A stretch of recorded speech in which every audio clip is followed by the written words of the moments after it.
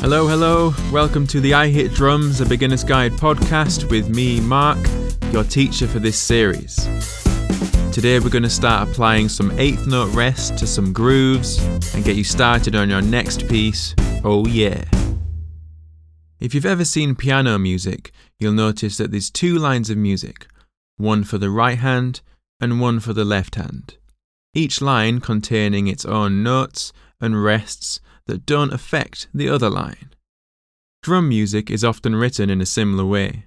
On page 37, you'll see an image of a simple drum beat with 2 separate zones. There's the cymbal zone and the drum zone. Just like in piano music, each of these zones can contain its own rests and notes that don't affect the other zone. What this means in practice, and with the following key grooves that we're going to look at, is that whenever we have an 8th note rest in the drum zone, it's not going to affect the cymbal zone. So for all of these following grooves, we're going to continue hitting the hi-hat on every 8th note count. So let's take a look at key groove 1 on page 38. Many of the drum beats that we've played up to this point have had a bass drum on beat 3. In KG1, this isn't the case. What we have here is an 8th note rest on beat 3, which means the next note can happen on the and of 3. So in this case, the bass drum is essentially nudged on to the and of 3. What is quite often the case within drum notation is that if you have an 8th note on its own, in this case the bass drum on the and of 3, it's usually because it is on an and position, and you'll often see an 8th note rest before it. So if you have a quick scan of key grooves 2, 3 and 4, you'll see all of these have an 8th note on its own, and all of those 8th notes are on an and position. Knowing this can help you figure things out with a little more ease. But before we get onto those other key grooves, let's have a go at key groove 1 at 40 BPM, and we're going to play this 4 times through. Ready? Here we go. 1 and 2 and 3 and 4 and.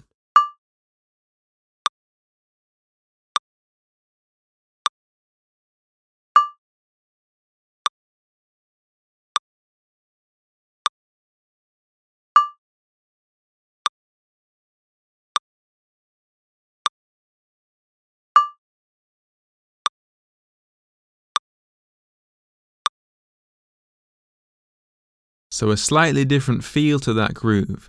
We're very used to that bass drum often landing on beat 3, but when it's on the and of 3 instead, and we have those 2 hi-hat hits before it, it creates a slightly different feel to the groove. Now let's take a look at key groove 2.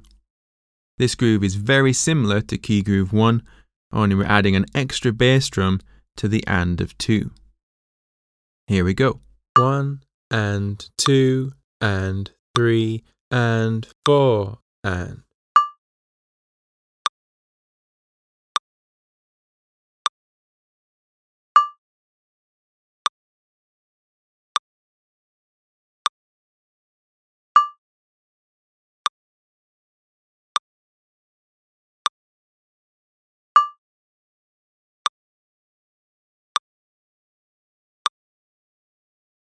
Okay, now we're on to key groove 3.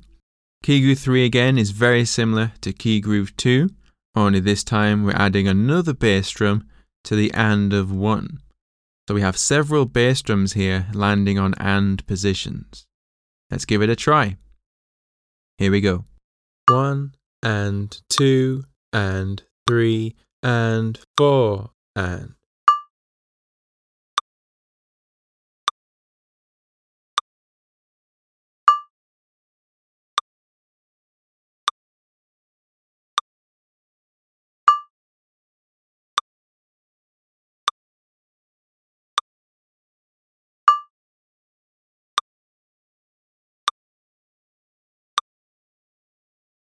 So the last 3 grooves have been adding an extra bass drum each time.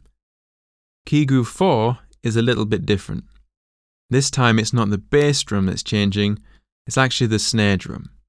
On beat 2, you'll see there's an 8th note rest, and then on the and of 2, you'll see there's that single eighth note on its own, but this time it's the snare drum. Up until now, any groove that you have played has had a snare drum landing on beats 2 and beats 4. This is the first time the snare drum is moving. So again, this has quite a large impact on the feel of the groove. Let's try key groove 4 times through at 40 BPM. Here we go. 1 and 2 and 3 and 4 and.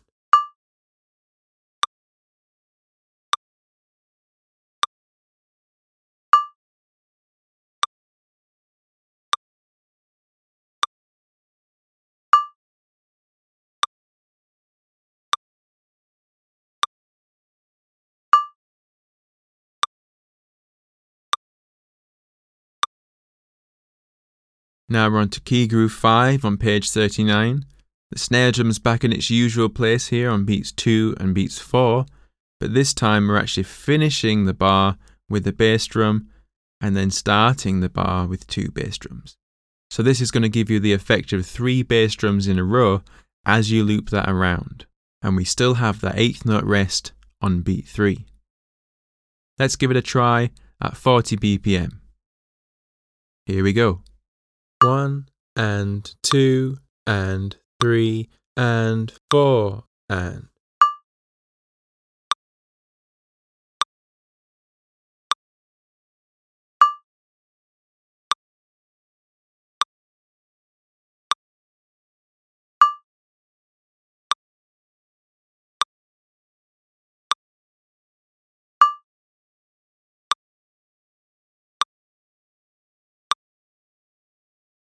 Now on to key groove 6.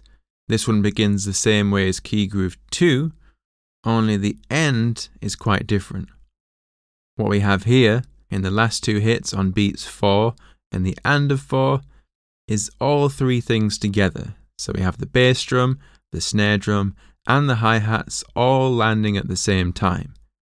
This is known as playing in unison. Make sure that when you hit these 3 things at once, they are in fact all landing at the same time. What we want to avoid is like a splatter of sounds all happening at slightly different moments. So let's try key groove 6 at 40 BPM. Here we go. 1 and 2 and 3 and 4 and.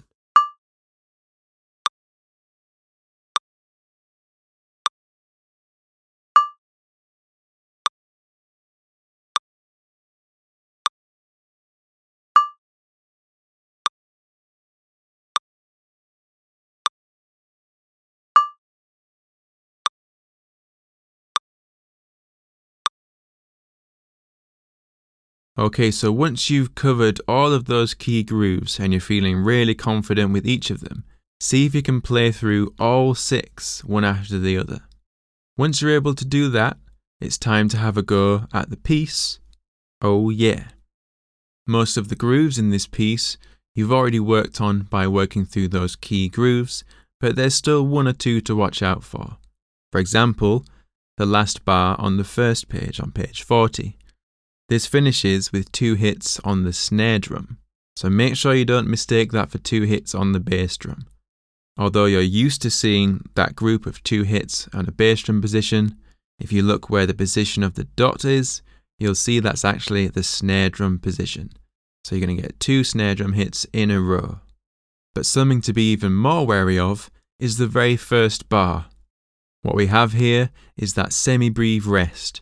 So it's taking up the first 4 beats of that bar, or the entire bar. So when you try this with the supporting audio, you're going to get the usual counting of 1, 2, 3, 4, and then you'll need to count another bar before you start playing. The final bar of this piece is key groove 6, the one with the unison hits. So as you approach that last bar of the piece, get all of those 3 hits landing in unison, all together. To access the supporting audio for this piece, follow the link in the book on page 1. I would love to see some people playing through Oh Yeah, so why not use the hashtag IHitDrums on Instagram so I can check out how you're getting on. If you would like some feedback on this, you can drop me a message on Instagram by going to iHitDrums, or by contacting me on Facebook by going to facebook.com/iHitDrumsUK. And for a small fee, you can send me a video of your progress and I'll respond with my own video giving you some input and instruction. If you would like a bit more guidance though, you can get in touch with me about online lessons. These can take place anywhere in the world using Skype and Zoom, providing that the time zones make sense. Next week we're going to take our stick control up a level and start looking at paradiddles. Until then, enjoy! I Hit Drums, a beginner's guide, can be purchased through Amazon as a paperback or as an ebook through Amazon, iTunes and Kobo. Just search for I Hit Drums, a beginner's guide.